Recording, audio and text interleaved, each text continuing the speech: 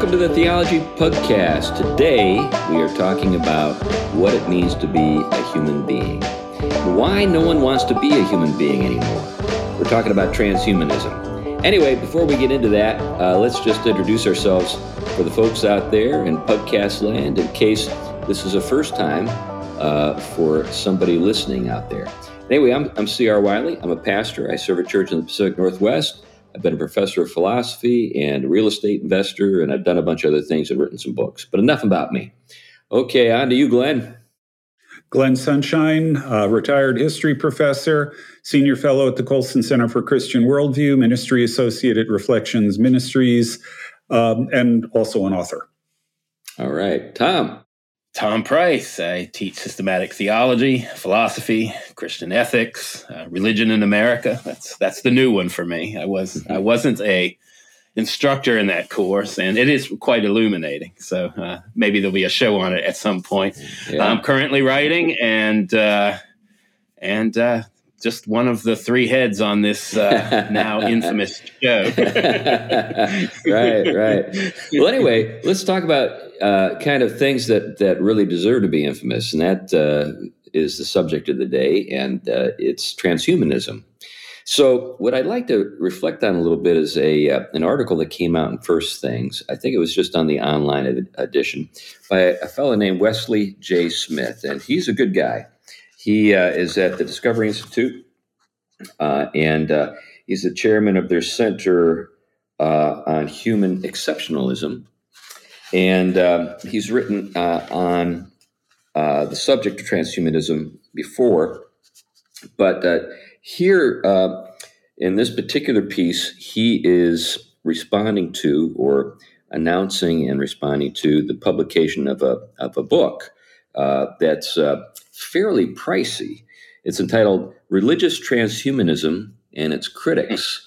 Let me just read to you the description of the book. It's by Rowman and Littlefield, so that's an academic publisher, and it's $135. So if you have a little money you'd like to spend on a hardback, and you can do that. The ebook is $50. So anyway, you do save some money there. You save looks like $85, but still $50 for an ebook. That's pretty much big chunk of money to put out for a book. Anyway, but here's the description. Why do representatives of different religious traditions find the transhumanist vision of the future not only theologically compatible, but even inspiring? Transhumanism is a global movement seeking radical human enhancement. The trans in transhumanism marks the transition from the present stage in human evolution into the future, namely post-human existence. Containing chapters written by adherents to a variety of religious traditions, religious transhumanism and its critics provides firsthand testimony to the value of the transhumanist vision perceived by the religious mind. In addition, the contributors critique both secular and religious transhumanism in light of realistic science and commitment to social justice. Of course, you have to throw that in.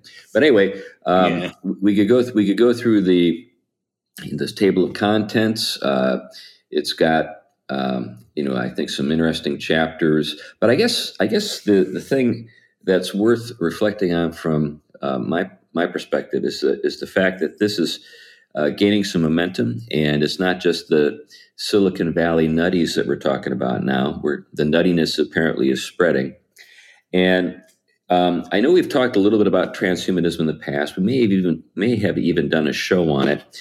And I think sometimes we get bogged down in the question: is it really something that can be pulled off? Can we do what they're talking about? And I think that's worth talking about or discussing. But I'm not a physicist. I'm not a computer scientist or anything like that. I'm not even sure that that's the most, I guess, concerning thing to me. Whether or not they'll actually, be able to pull it off. To me, the larger concern is the dream that this presents to just people in different places, sort of just the man on the street, and the kind of the expectations that kind of come along with it, and the hopes that it can elicit. And what you end up fighting then is just a kind of a utopian vision that may not be something that can be realized, but nevertheless inspires people and is something that competes with the Christian faith for devotion and in terms of its promise for the future and all that kind of stuff. So anyway, that's just kind of a quick synopsis. We can get into some of the detail on how do we define transhumanism and stuff like that. But do you guys have any kind of initial thoughts on what we're talking about today? Well, I think you actually, you said that the issue of whether or not it's feasible is not where you want to focus, because none of us are really scientists. But I think that it's important to realize that there is a really major worldview assumption that's floating around behind it. Right. And I would argue that that's an important place for us to start. That worldview assumption is essentially that we're nothing more than biological machines. That's exactly and right. And as a result, if you can come up with other sorts of biological machines that can interface with ours and vice versa, that's really what the goal is. But the initial assumption about what it means to be human, the nature of humanity, is really the one we've got to begin with. Because if that assumption is wrong, the whole program fails. But the very fact that assumption is there is the problem. Right. And I do think as well that when we lose sight of what it means to be human, and sort of the marvelous upside to humanity, as being human, and we begin to tinker on our bodies the way these people propose we should tinker, just remarkable damage is possible. Not just for individuals who subject themselves to this kind of, sort of treatment when it comes to their bodies, but for society in general, where we're already dealing with a whole set of trans things, transgendered, whatever. And I do think, I think they're all related. I think they're related. The whole notion that you can take technology and alter or attempt to alter something that one has been endowed with by, the gift of creation and nature is already a step in that direction. It's trying to engineer sort of something to match our interests and will, which is part of this vision. But I think one of the things that makes it sell itself, if you will, is the way in which it can actually tap into certain things that really come out of real human nature. And I think it's from there that they can almost exploit that and kind of make it sound almost quasi-religious. Yeah. And that is, the sort of the contingency infinitude that we have, this aim at our limits. Like in the ancient world, of course, we struggled, we suffered, we were at the mercy of the fates. So the dream of being able to manage and control things to help us live, survive, and have a better life. Of course, this has, one, I think, natural aim is to point us towards our creatureliness and our dependence on the transcendent. But I think as materialism took over a transcendental vision, I think what you have is that gets replaced with technology and sort of human intellect and will, basically imposing and directing our evolution and our progress to the point of, like you said, extinguishing humanity as it is in its contingency and aiming to give some kind of almost eternal state in the as Glenn said, in this kind of human machine and transcending it all the while. So almost creating a new Uber Mensch or Uber Hobbit, depending on your perspective. Well, let's dig into that just briefly here. There are different people that perhaps if listeners are familiar with the transhumanist movement, may recognize these names, but one fellow is named Nick Bostrom, who's actually at Oxford. So we're not talking about some guy in his basement who's dreaming up, stuff for a science fiction story. We've got big tech gurus like Ray Kurzweil. Now, you can't take Ray Kurzweil lightly. He actually is a very accomplished, inventor, and he's got a lot of things that he can point to in his life that anyone would be proud of. And then Zoltan Istvan. Have you guys ever heard of that guy? No. He actually ran for president of the United States, I guess on the transhumanist ticket. I don't know. He wrote a piece for the Huffington Post, and he defines transhumanism, or at least describes it. And I think this was from back in 2016, probably when he was running for president.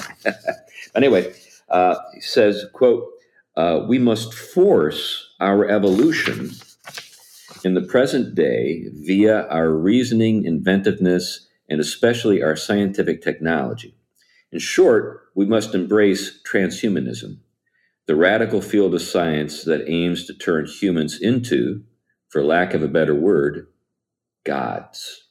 Okay, yeah. So this is an ancient vision, but it's been given a new plausibility because of the remarkable things that we see in the tech world. I mean, the fact that we are in 3 different locations, Connecticut, Indiana, and Washington, conversing the way we are, able to see each other the way we are. This is science fiction stuff. I mean, I remember stories that talked about this kind of thing back in the 70s, and we would all just roll our eyes and say it'll never happen. But here it is. So there's a sense in which I think we have an unbridled optimism when it comes to what we can pull off through, our scientific and technological approaches to the physical world. And because of that, when we think about death, we all would like to put it off another day. This longing for life and sustaining our lives is I think understandable. It's something that we all share, and one of the things that has been part of the Christian message is the promise of eternal life and the hope of the resurrection. So this is not like utterly alien. This is something that we can relate to. What's different is, kind of the means, I suppose, in one respect. But there's more to it than that. But I think that's an important point, because I think a lot of times, especially in the world, the reform world, we like to kind of talk about the fallenness of creation such that our longings are so distorted that we don't have immortal longings. And I think it's wise to listen to no other than the significant theologian who impacted the Reformation, St. Augustine, who talked about it being the objects of our loves that are what does are what we gravitate towards. And I think this is a good case. We're created, as Ecclesiastes says, with a longing for eternity. We're created for that, and as Calvin will call it, we have this seed of religion. And it when it is fallen, it aims for false god. It looks to resolve itself in something that isn't the infinite source and giver of life. And so this is one more example of that longing for continuing, whether it's called life or immortality, and yet that fallenness that gravitates towards not the true transcendent, but something that is within our capacity, a God we can manufacture through our own endowments, and wonderful endowments, but they become a substitute for the giver of those endowments. Yeah, and in this case, the idol is us, or technology, perhaps we could say. Now, there is an interesting twist on all of this that Wesley Smith brings up in his article. There actually is an organization that is known as the Christian Transhumanist Association, CTA. So I've not checked out the website, but you can do that. It's accessible, and it's been around a while. It was established in 2014, and according to their statement of purpose on their website, and this is from Wesley Smith's piece, he quotes that.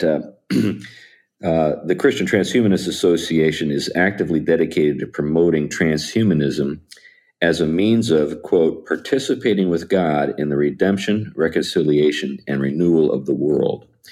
So this adds a wrinkle to our conversation.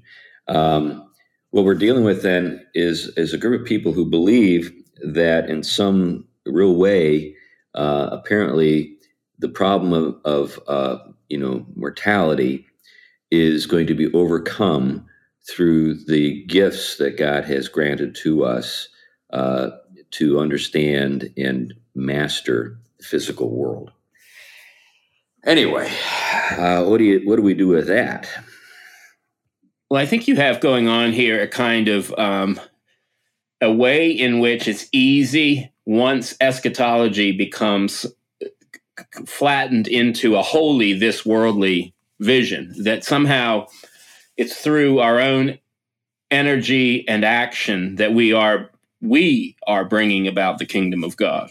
Not that this is also a coming and a divine action. And it's sort of the way in which you think of certain liberal Christianity, in which kind of or liberation theologies, in which Hegel's God that is manifesting itself through history is realizing itself through the actions of human beings, right? So God, in a sense, in justice, is realizing itself through the actions of the church, if you will. And so when you materialize grace like that into the process of history or nature, that in that kind of way, it's very easy to look at technology as the significant tool to help us carry that out. As we employ this technology, we are perfecting things, and we are part of the redemption of all things that was inaugurated with Christianity, and now we are the exercising dominion. And this is why I think Descartes' vision, because he's a shadow type of Christianity in some ways, right? There is this sense in which we are called in Christ to bring all things into conformity, and the gift of that has been the good side of science, helping to fix some ills, right? To cure some things.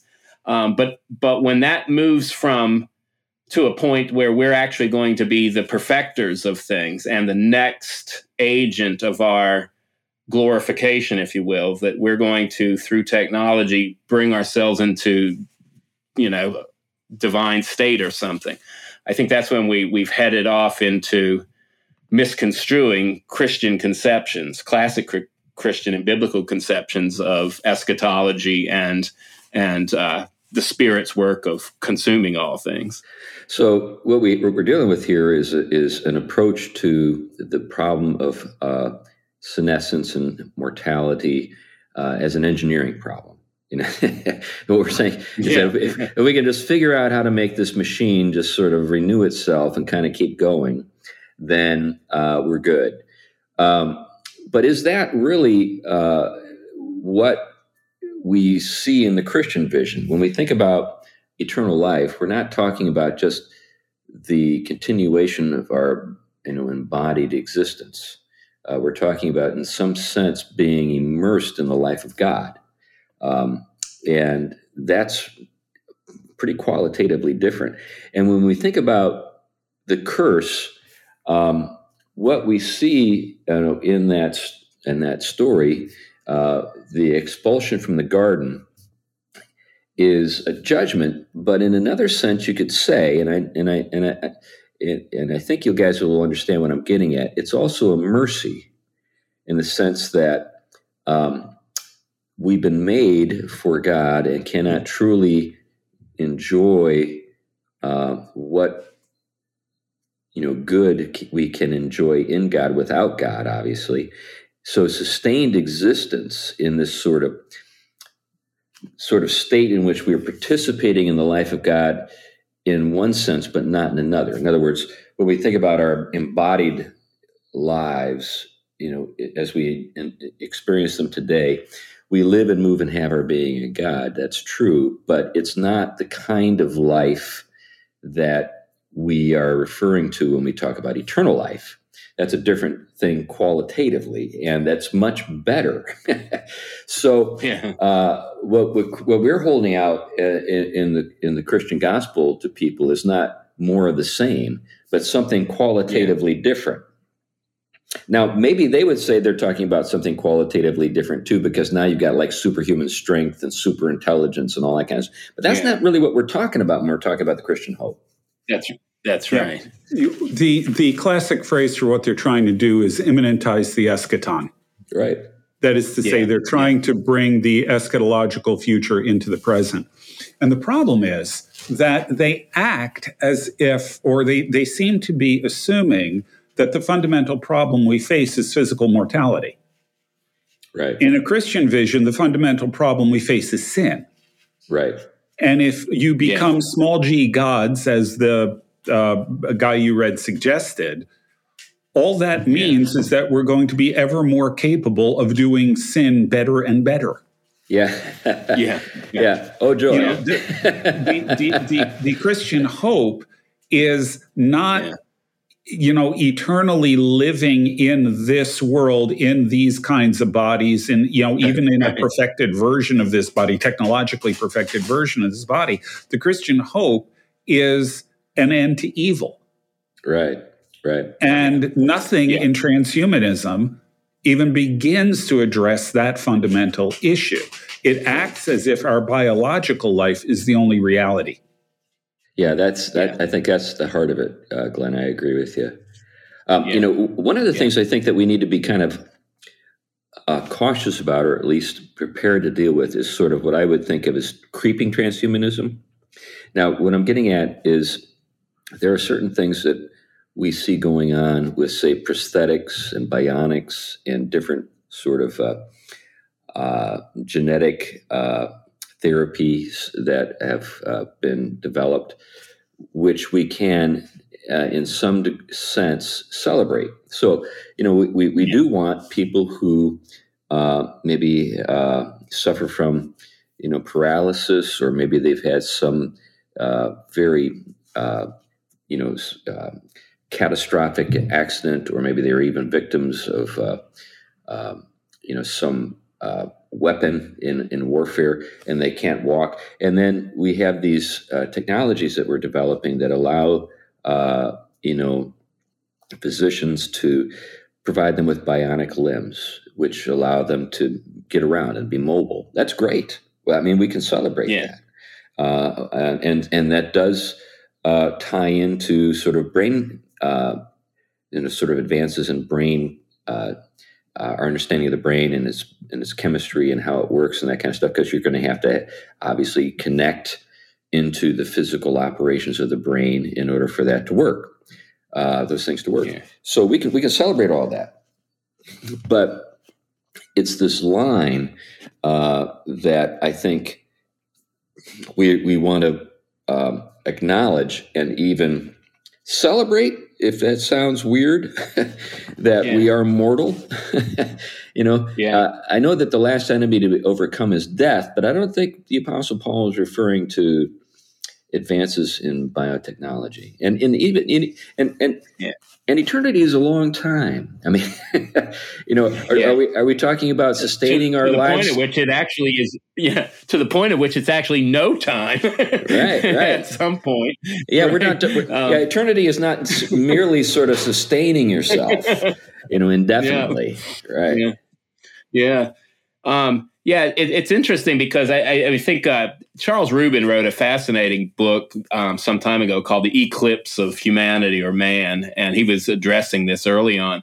And one of the things he talks about is the difference between, the way he puts it is to improve the prospects for human flourishing, which I think the Christian contribution to the sciences and their interest was that's very different than the kind of trying to overcome humanity altogether, which I think is really at the heart of transhumanism. It may sell itself as sort of this move from humanism to a kind of glorified humanity, but it isn't. It's in many of the ways it's sold. It's looking forward to human extinction, and something new coming about.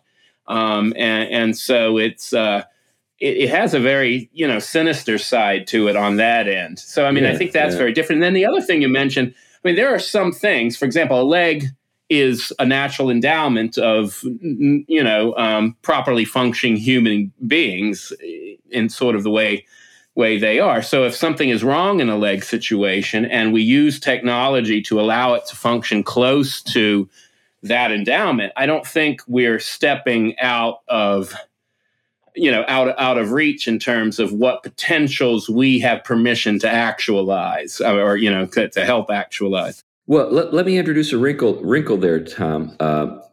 I was actually approached by one of my elders at my church about a documentary that he saw concerning this very matter, and what we're seeing in the sort of the progress that is occurring with bionics and prosthetics and stuff like that is the prospect that the $6 Million Man, remember that television show from the 70s and so maybe $6 million is pretty modest in terms of the expense nowadays. Maybe it's a $6 billion man. I don't know, but the idea is that these technologies may become so attractive and so good that people actually,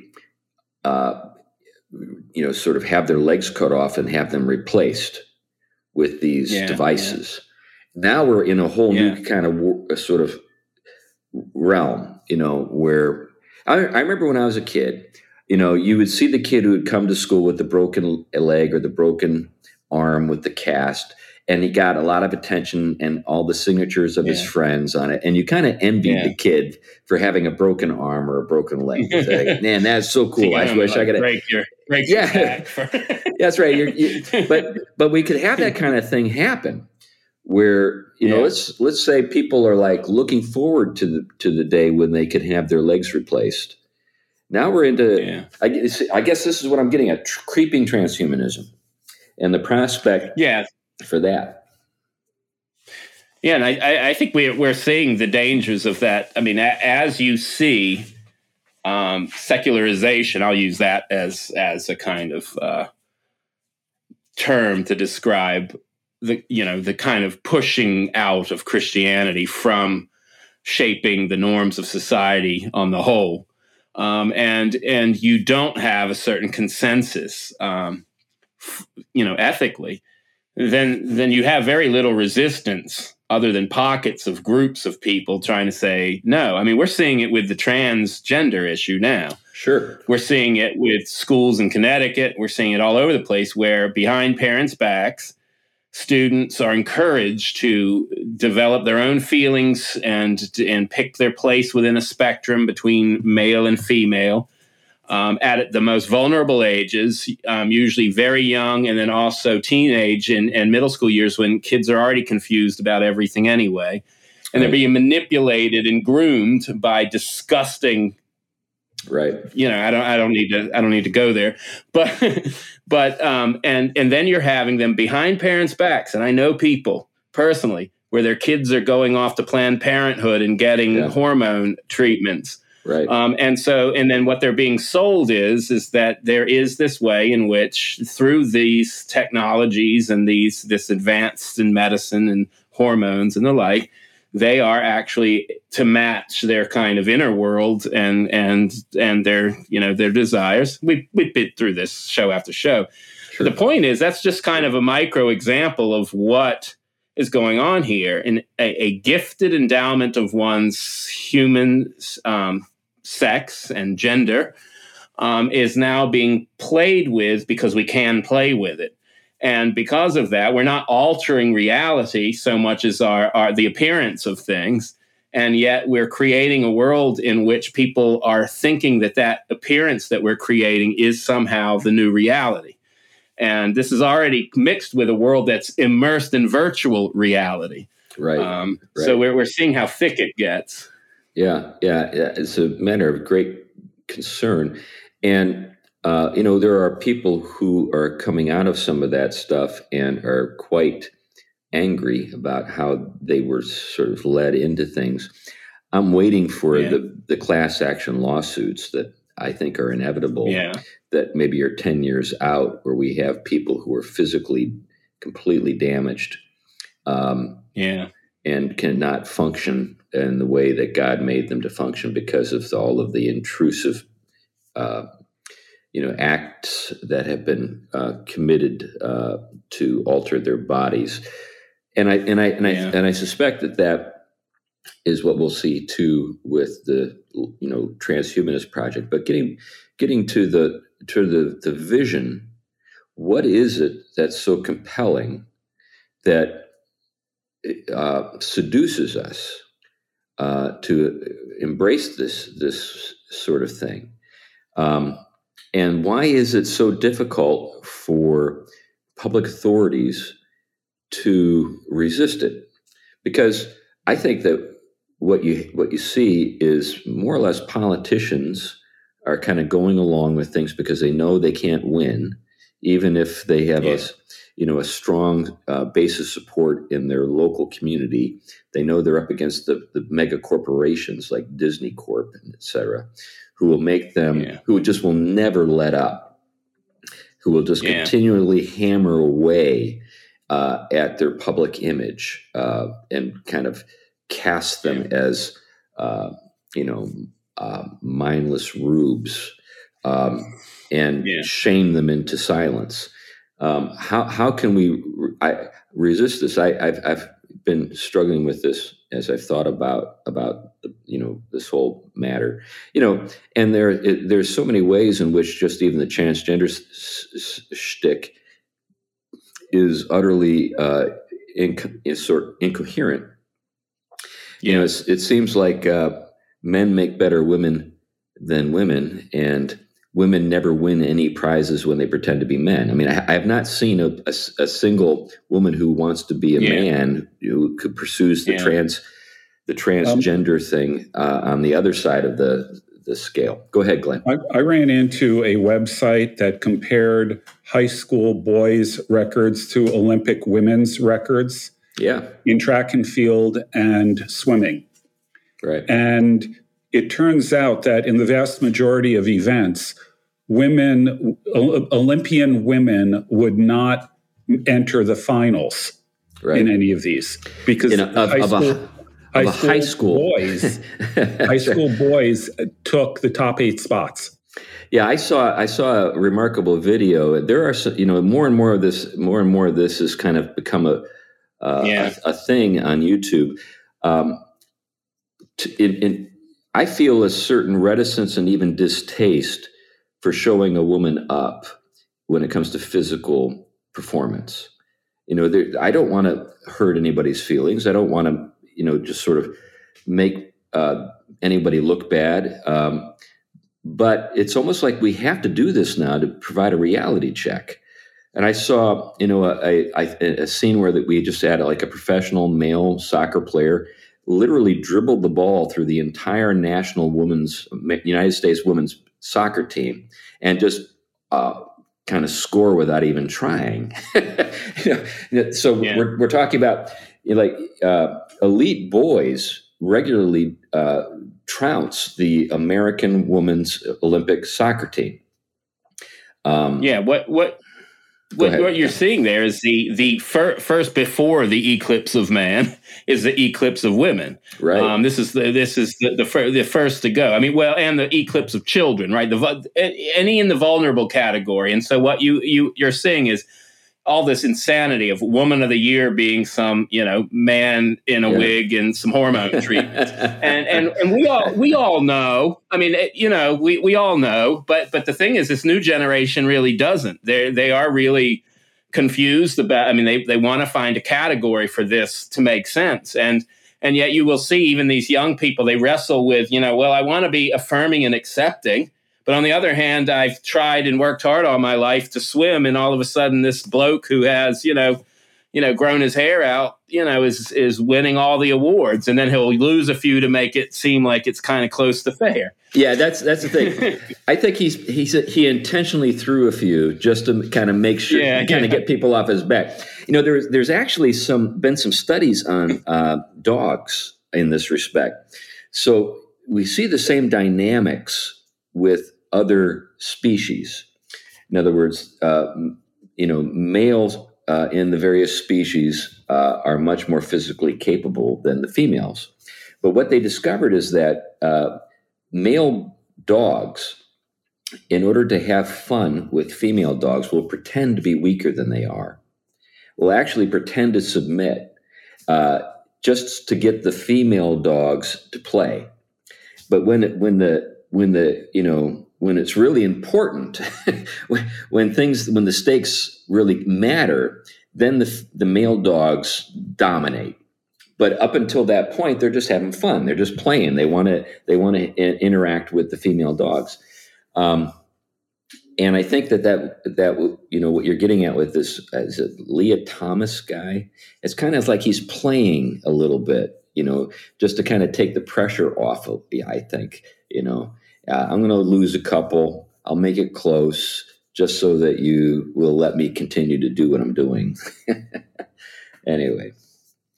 Well, one of the things I'd like to get into is the ways in which this whole transhumanist project gets into some really unsavory and dangerous things. There's actually a transhumanist Bill of Rights. I discovered this through the article. I didn't know this was the case. But there are things that transhumanists want to be allowed to do, which I think most people would find at a just gut level distasteful. So let me read to you a statement from the Transhumanist Bill of Rights.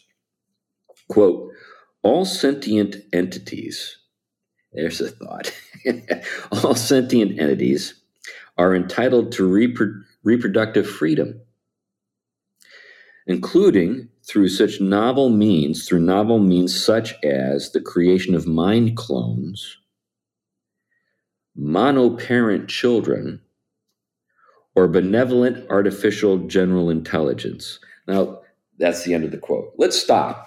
First of all, what is a mind clone? I don't know.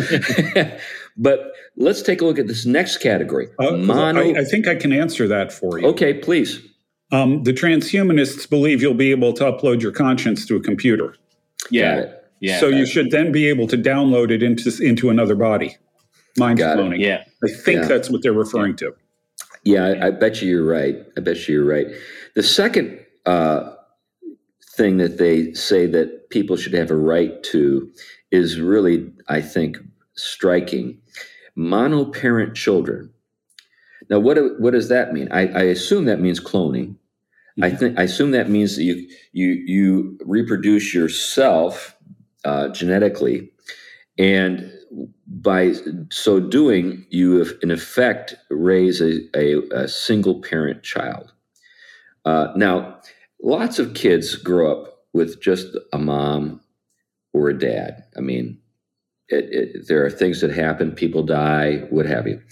But to bring somebody into the world intentionally without the benefit of a mother or father, I think is crossing a line.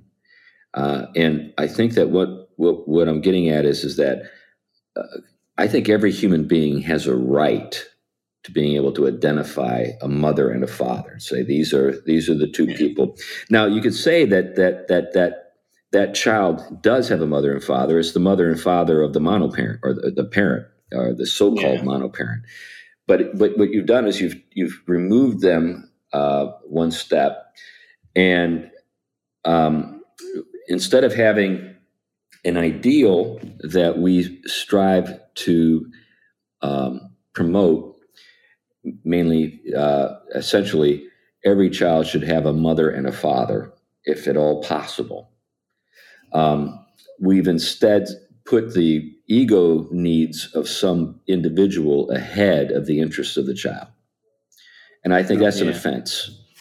Yeah. Now, there are two things to comment there. First of all, and this is something, by the way, that also applies to same-sex parents who adopt children or get surrogates. Right. The United Nations Convention on the Rights of Children say that children have a right to a relationship with their mother and father. Right. So this is in violation to begin with. I mean, even with surrogacy and things like that, it's in violation, period, of the United Nations declaration here. I mean, I'm not a fan of the United Nations, but I'm happy to use them when they're on the right side. Right. And this one is even more egregious. Right. Yeah, I think you're absolutely right, Glenn. And how do we put the genie back in the bottle, I guess? Because we all know egocentric people who have no problem with kind of pursuing their goals at the expense of other people. Yeah, personally, I wouldn't want somebody to be a clone of my genes. I'll just be really clear there. But another thing that's worth noting is, and this is the one thing that the transhumanists never discuss, who gets to do this? Mm-hmm. Yep. The answer is it's always going to be the uber wealthy. That's right. So let's make believe that the transhumanist program goes forward. What happens? You have two classes of people. The uber wealthy who can get access to all of these technologies and things like that, maybe perpetuate themselves indefinitely through cloning or whatever, especially if you add mind cloning into it. Yeah. Well, and you've got everybody else who can't afford the technology. Right. Yeah, and then you have all the problems of the nature at which this is a genuine continuation of oneself. I mean that. Then the whole, like you said, you have to mix the genetic reduplication along with the mind, right? Computing it so that it's the same person, because the whole nurturing and environmental differences are going to automatically make it different if you don't do that. And then even if you do that, will it be different because it's going to confront different things? So it's very bizarre and not thought through very well. And then I tend to see this also in a lot of these humanists, not the transhumanists, but a lot of them that have kind of resisted the kind of woke crowd, but they're kind of with now the conservatives and the Christians just in terms of fighting this. You think of Sam Harris or some of these guys. What's the other guy? One of the Weinstein, the biologist. All the kind of friends with Jordan Peterson crowd. I heard one of them in an interview talk about he didn't believe in eternal life in any sort, but he believed that somehow he passes on and creates a future for. And I still see this kind of general humanism as kind of the grass in which that transhumanism is fed. That you've rid yourself of any kind of transcendent hope. So therefore, you're just going to take a humanistic hope and kind of project it on into however long you can continue doing it. And so they already see eternity almost is a passing back of themselves. And rather, and it's kind of strange, because wouldn't you think that the way in which procreation works, it's a better deal? Why pass yourself on the way you do? Why not the way in which you're endowed to do it by creation? Yeah, well, I mean, it's much more richer, and it's not your own face over and over again. Well, then I think that's what Glenn is getting at. So I've got a couple of grandchildren now, and I'm really pleased that they're not exact duplicates of me. I look at them and I see something other than me. I say, these are beautiful little girls, and I'm really happy that I am connected to them. I'm their grandfather, but at the same time, they're not just female versions of me. They're their own person. Me, they're their own persons, and I can celebrate. In fact, that's what I celebrate, is the fact that they're not me. I mean, that's the beautiful thing about it. And Chris, I'm tempted to say that That's what we celebrate too. That's right. We're glad they're not Chris with long hair. yeah, we're all on the same page with that. but here's one of the things that there are so many incongruities, so many internal contradictions to all this nonsense. One of the things that, to your point, Tom, about these humanists is actually this may be the coming to Jesus moment for some of these people. I think that Richard Dawkins, he had that sort of kind of awakening. I mean, he hasn't gone the full, he's not gone the full Damascus road. Cultural Christianity. That's his point. He's now identifying himself as a non-believing, non-practicing Christian. And I think a lot of these guys are like that. So I just noticed that Philip Pullman, his Dark Materials guy, the atheist, was canceled here recently. I'm like, this may be his coming to Jesus moment. It may be the crisis that forces him to accept that the humanism that he believes in is impossible without Christianity. Transhumanism is where humanism goes without Christianity, in other words, or at least it's some kind of perverse, heretical humanism that is utterly distasteful even to a classical humanist or even an atheistic humanist. Now, getting back to this whole idea of sort of taking evolution into our own hands, that is utterly stupid. What is evolution traditionally understood, or at least historically understood, if not a blind process, right? What could possibly lead you to believe, if you're a genuine believer in sort of the in natural selection as it's been understood and promulgated by people like Darwin and Gould, that you can know enough to predict that what you would do to the human body would actually make you fit for a world that has not actually been sort of realized yet. You might actually be making yourself into something that is easy to destroy. Well, it was always, this is something this is why I never got bent out of shape out of the whole Darwin thing, because I was able to penetrate early on the fact that they basically have a functioning providence going on. It's the fact that chance is basically functioning as the most highest type of formal causality, that it knows how to direct itself towards life and being, which is so obvious that it can outrun human attempts to kind of direct it, because it is actually aimed at the unfolding, the flourishing of the natures and the kinds that have been endowed with that nature in particular environments to aim towards being in life. I mean, it's the most obvious. I never understood the theology of Darwin, because it didn't make any sense in relationship to the whole notion of survival and fitting. But anyway, the point right there. I mean, there is going on a certain final causality and formal causality in the aim towards life and flourishing that we don't have the intelligence to outmatch the natural endowment and unfolding of.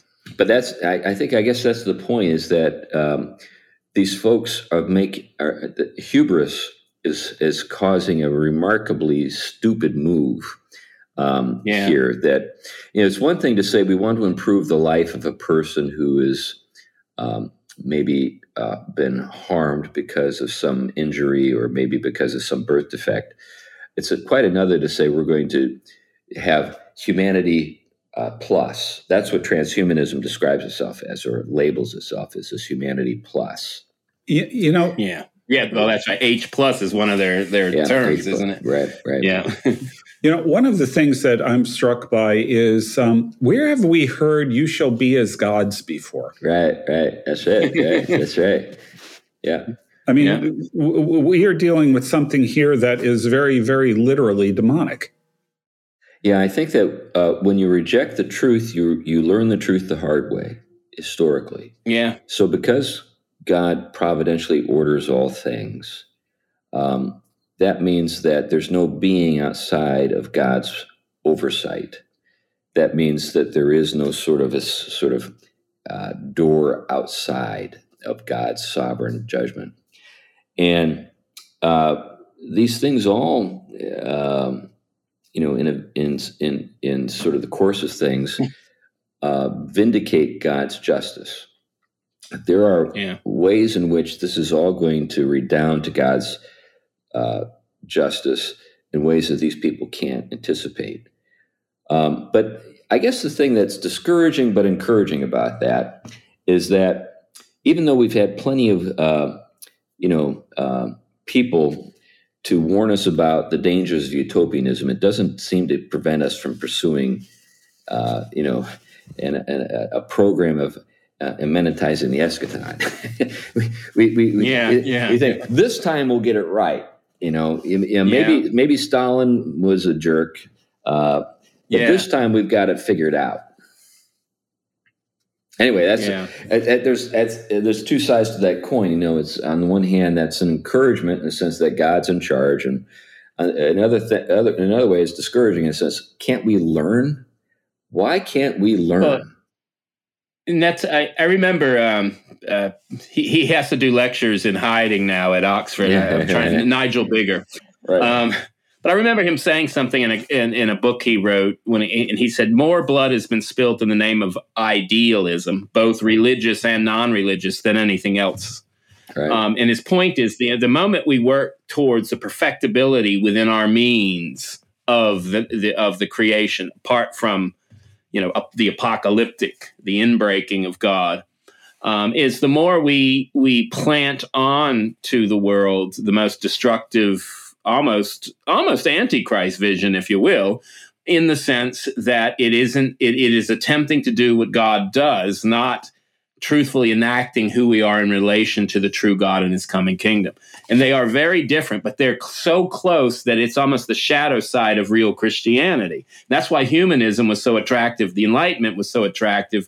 And now these new variations can seem attractive because they carry a shadow of the Christian vision, the longing for immortality, the overcoming of all of the brokenness that sin has done in the world, the longing for this kind of wholeness. Yet on the other hand, they want to continue to go back to Babel. They want to do it with their own resources, whether it's a great reset, a new world order, whatever aims it has. And then you listen to people. I mean, you listen to someone like Bill Gates, it gets very creepy. These people are creepy. Yeah. They really are. I'm not trying to be conspiratorial. They're creepy. Yeah, and that's right. Their vision is sick. Yeah. There's a wonderful old book by, I think it was George Weigel, called the Cathedral and the Cube. Yes, I remember that one. And what he does is he compares the Cathedral of Notre Dame to the arch at La Défense in Paris, which is this sort of squared off archway, And one of the things about the cube, the square arch at La Défense, is it's in a lot of ways it is socialist architecture. Socialist architecture is about reducing everything to the lowest common denominator so that there's no elite anything. Okay.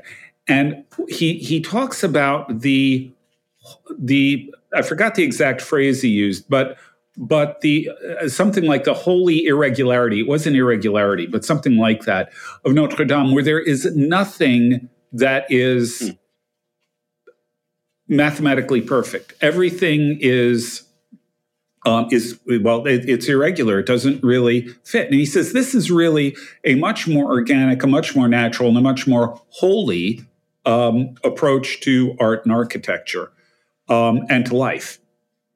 And the thing about utopian schemes is that inevitably they all try to turn people into cookie cutter molds. Right. Yeah. You don't get that holy irregularity. Right. Everything has to be homogenized. Everything has to be leveled out. Everything has to be made the same. So I as we kind of think about how to bring this into a conclusion, or bring this conversation to a conclusion, I think one of the things I'd like to reflect on as we do that is what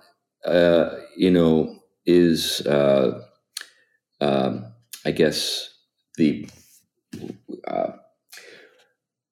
justification for being concerned about this, particularly for a parent or a pastor who's just trying to work his way or through the day. If you got a mom, why should she care about this? If we have a father, why should he care about this? Well, the reason you should be aware of these developments is because your children are being presented with these prospects and dreams, whether you know it or not, and and these prospects and dreams are competing with what they're being told from the pulpit, what they're being told in Sunday school, what they're being told at the dinner table. They may not even tell you what they're hearing. They may not even be able to call it transhumanism, to use the language that we've been using to this point. But the dreams that they are being presented with through TikTok and Instagram and Facebook and movies and Meta and whatever, they're being told that this is what is possible. We can become as gods if we just simply apply the technology to our bodies in the way that the scientists and the engineers think we can. And it creates a set of hopes and a set of expectations that we who are, those of us who are trying to present our children with the gospel and the traditional Christian faith are competing. This is what we're competing with. So we need to know about this stuff, whether we want to know about it or not. I think a lot of parents, a lot of pastors, will console themselves with saying, well, it'll all come to nothing. Well, yeah, it will all come to nothing, but will it take your kid with it? That's the issue. I don't believe that the prospects that we're being presented with have any, viability. I'm not concerned about that so much. I'm concerned about the willingness of people to believe nonsense because it appeals to their hopes, fallen hopes in many cases, but they're hopes. You guys have any thoughts on that? Yeah, I think that's exactly right. When you take a look at the culture's, imaginary, what are the big movies that come out? They're about superheroes. They're about people who, in some cases, literally are, they've got enhancements. That's right. How they that's how they're presented. Not just some sort of supernatural endowment, but I don't know any kid that doesn't want to be Iron Man or Captain America. Right. Both of whom are products of technology. Right. So we're actually, in a sense, even the stories we're telling are transhumanist stories. That's a great observation, Glenn. I hadn't thought about that, but you're right. And I think I'm going to play a little bit on the whole patristic tradition here when I give a kind of response to this. What it is almost Satan's lie is not so much you shall be as gods. It's almost as if you shall be God, right? It has that kind of nature. What Satan is hiding is the fact that Paul will say later, commenting on the psalmist, that are ye not gods? The point being here is that there is only one God that we will never be. Doesn't matter how much in Christ and unified to that, we will never be the one true God. But as sons and daughters of God in Christ, ye are gods. It's the way the old church talked about it. It's talking about the way in which you are sons and daughters of God through Christ, through union with Christ, to have all of the benefits that he has as the Son of God given to you through him, so that you are children of God, right? And so Satan's lie is that you can accomplish this you can accomplish glorification. That's really what we're talking about here, being so energized by the life of God that we're born of God as human creatures living from the life of God. So the lie here and the trade-off is that you can get this in some other way than Christ. Right. That you somehow have the capacity to be united to the eternal one and have eternal life apart from Christ. And this is exactly what the gospel calls into question, is that no, you're not going to be God ever, and you are not in and of yourselves gods, but you are children of God through union with Christ, and you have eternal life in him. Maybe that's the approach. Maybe that's the apologetic. Do you really want to sort of cash in our hope in Christ for theosis or for glorification, for this counterfeit? Yeah, this is a counterfeit. It won't work, and you can cash out. You can make the trade, but you're going to regret it. And you'll forever be in your sins. You'll forever be in your sins, but you'll also not be sort of brought into the life of God and enjoy the benefits of being in God, which are impossible to describe. I mean, Scripture tells us that.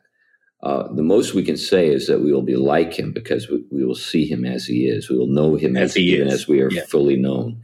That's as far as we can go. Nevertheless, it's a much more capacious, beautiful vision than the transhumanist vision. And so we're not spoil sports. What we actually are is people who are trying to convince people to not trade in something better for something worse, for a counterfeit. Yeah. It's sort of the Esau story, where he's got an incredible birthright and he sells it for some material thing. That's it. That's right. Yeah. Well, that's a good place to bring it in for a landing, as we like to say, or at least I like to say. Anyway, we really appreciate your interest in the Theology Podcast. We had some wonderful gifts here recently that came out of nowhere. They came from people, but I mean nowhere from our perspective, and we're grateful for those. And we're grateful too for the people who pray for us and the people who listen to us, and people who share the show with other people. And we even like the people who give us 5-star ratings. So if you are listening to us on Apple Podcasts or some other platform, and there's some way to rate the show, please do that, because everything we've been told and we can see from the evidence is it helps. It helps to get the word out. So we're in 40 countries now. That blows our minds. And we have... we're around the world. We're you remember ZZ Top? We're nationwide. We're worldwide. And I'd like to just throw in real quick is I know a lot of people do write us and quite often, and I do apologize if I've somehow lost a thread somewhere. Things get heavy, and I got a lot on my plate right now, but I do appreciate. I think we all do appreciate hearing from you, and should we have the time and focus, we do aim to get back to you. So thank you for that. It's astonishing to think about that. C.S. Lewis spent like a couple hours a day responding to the letters that people wrote to him. And I've got to learn something from him. I'm ashamed that I don't follow his. But anyway, all that said, thank you very much for listening to the Theology Podcast. Bye-bye. Bye now. Bye.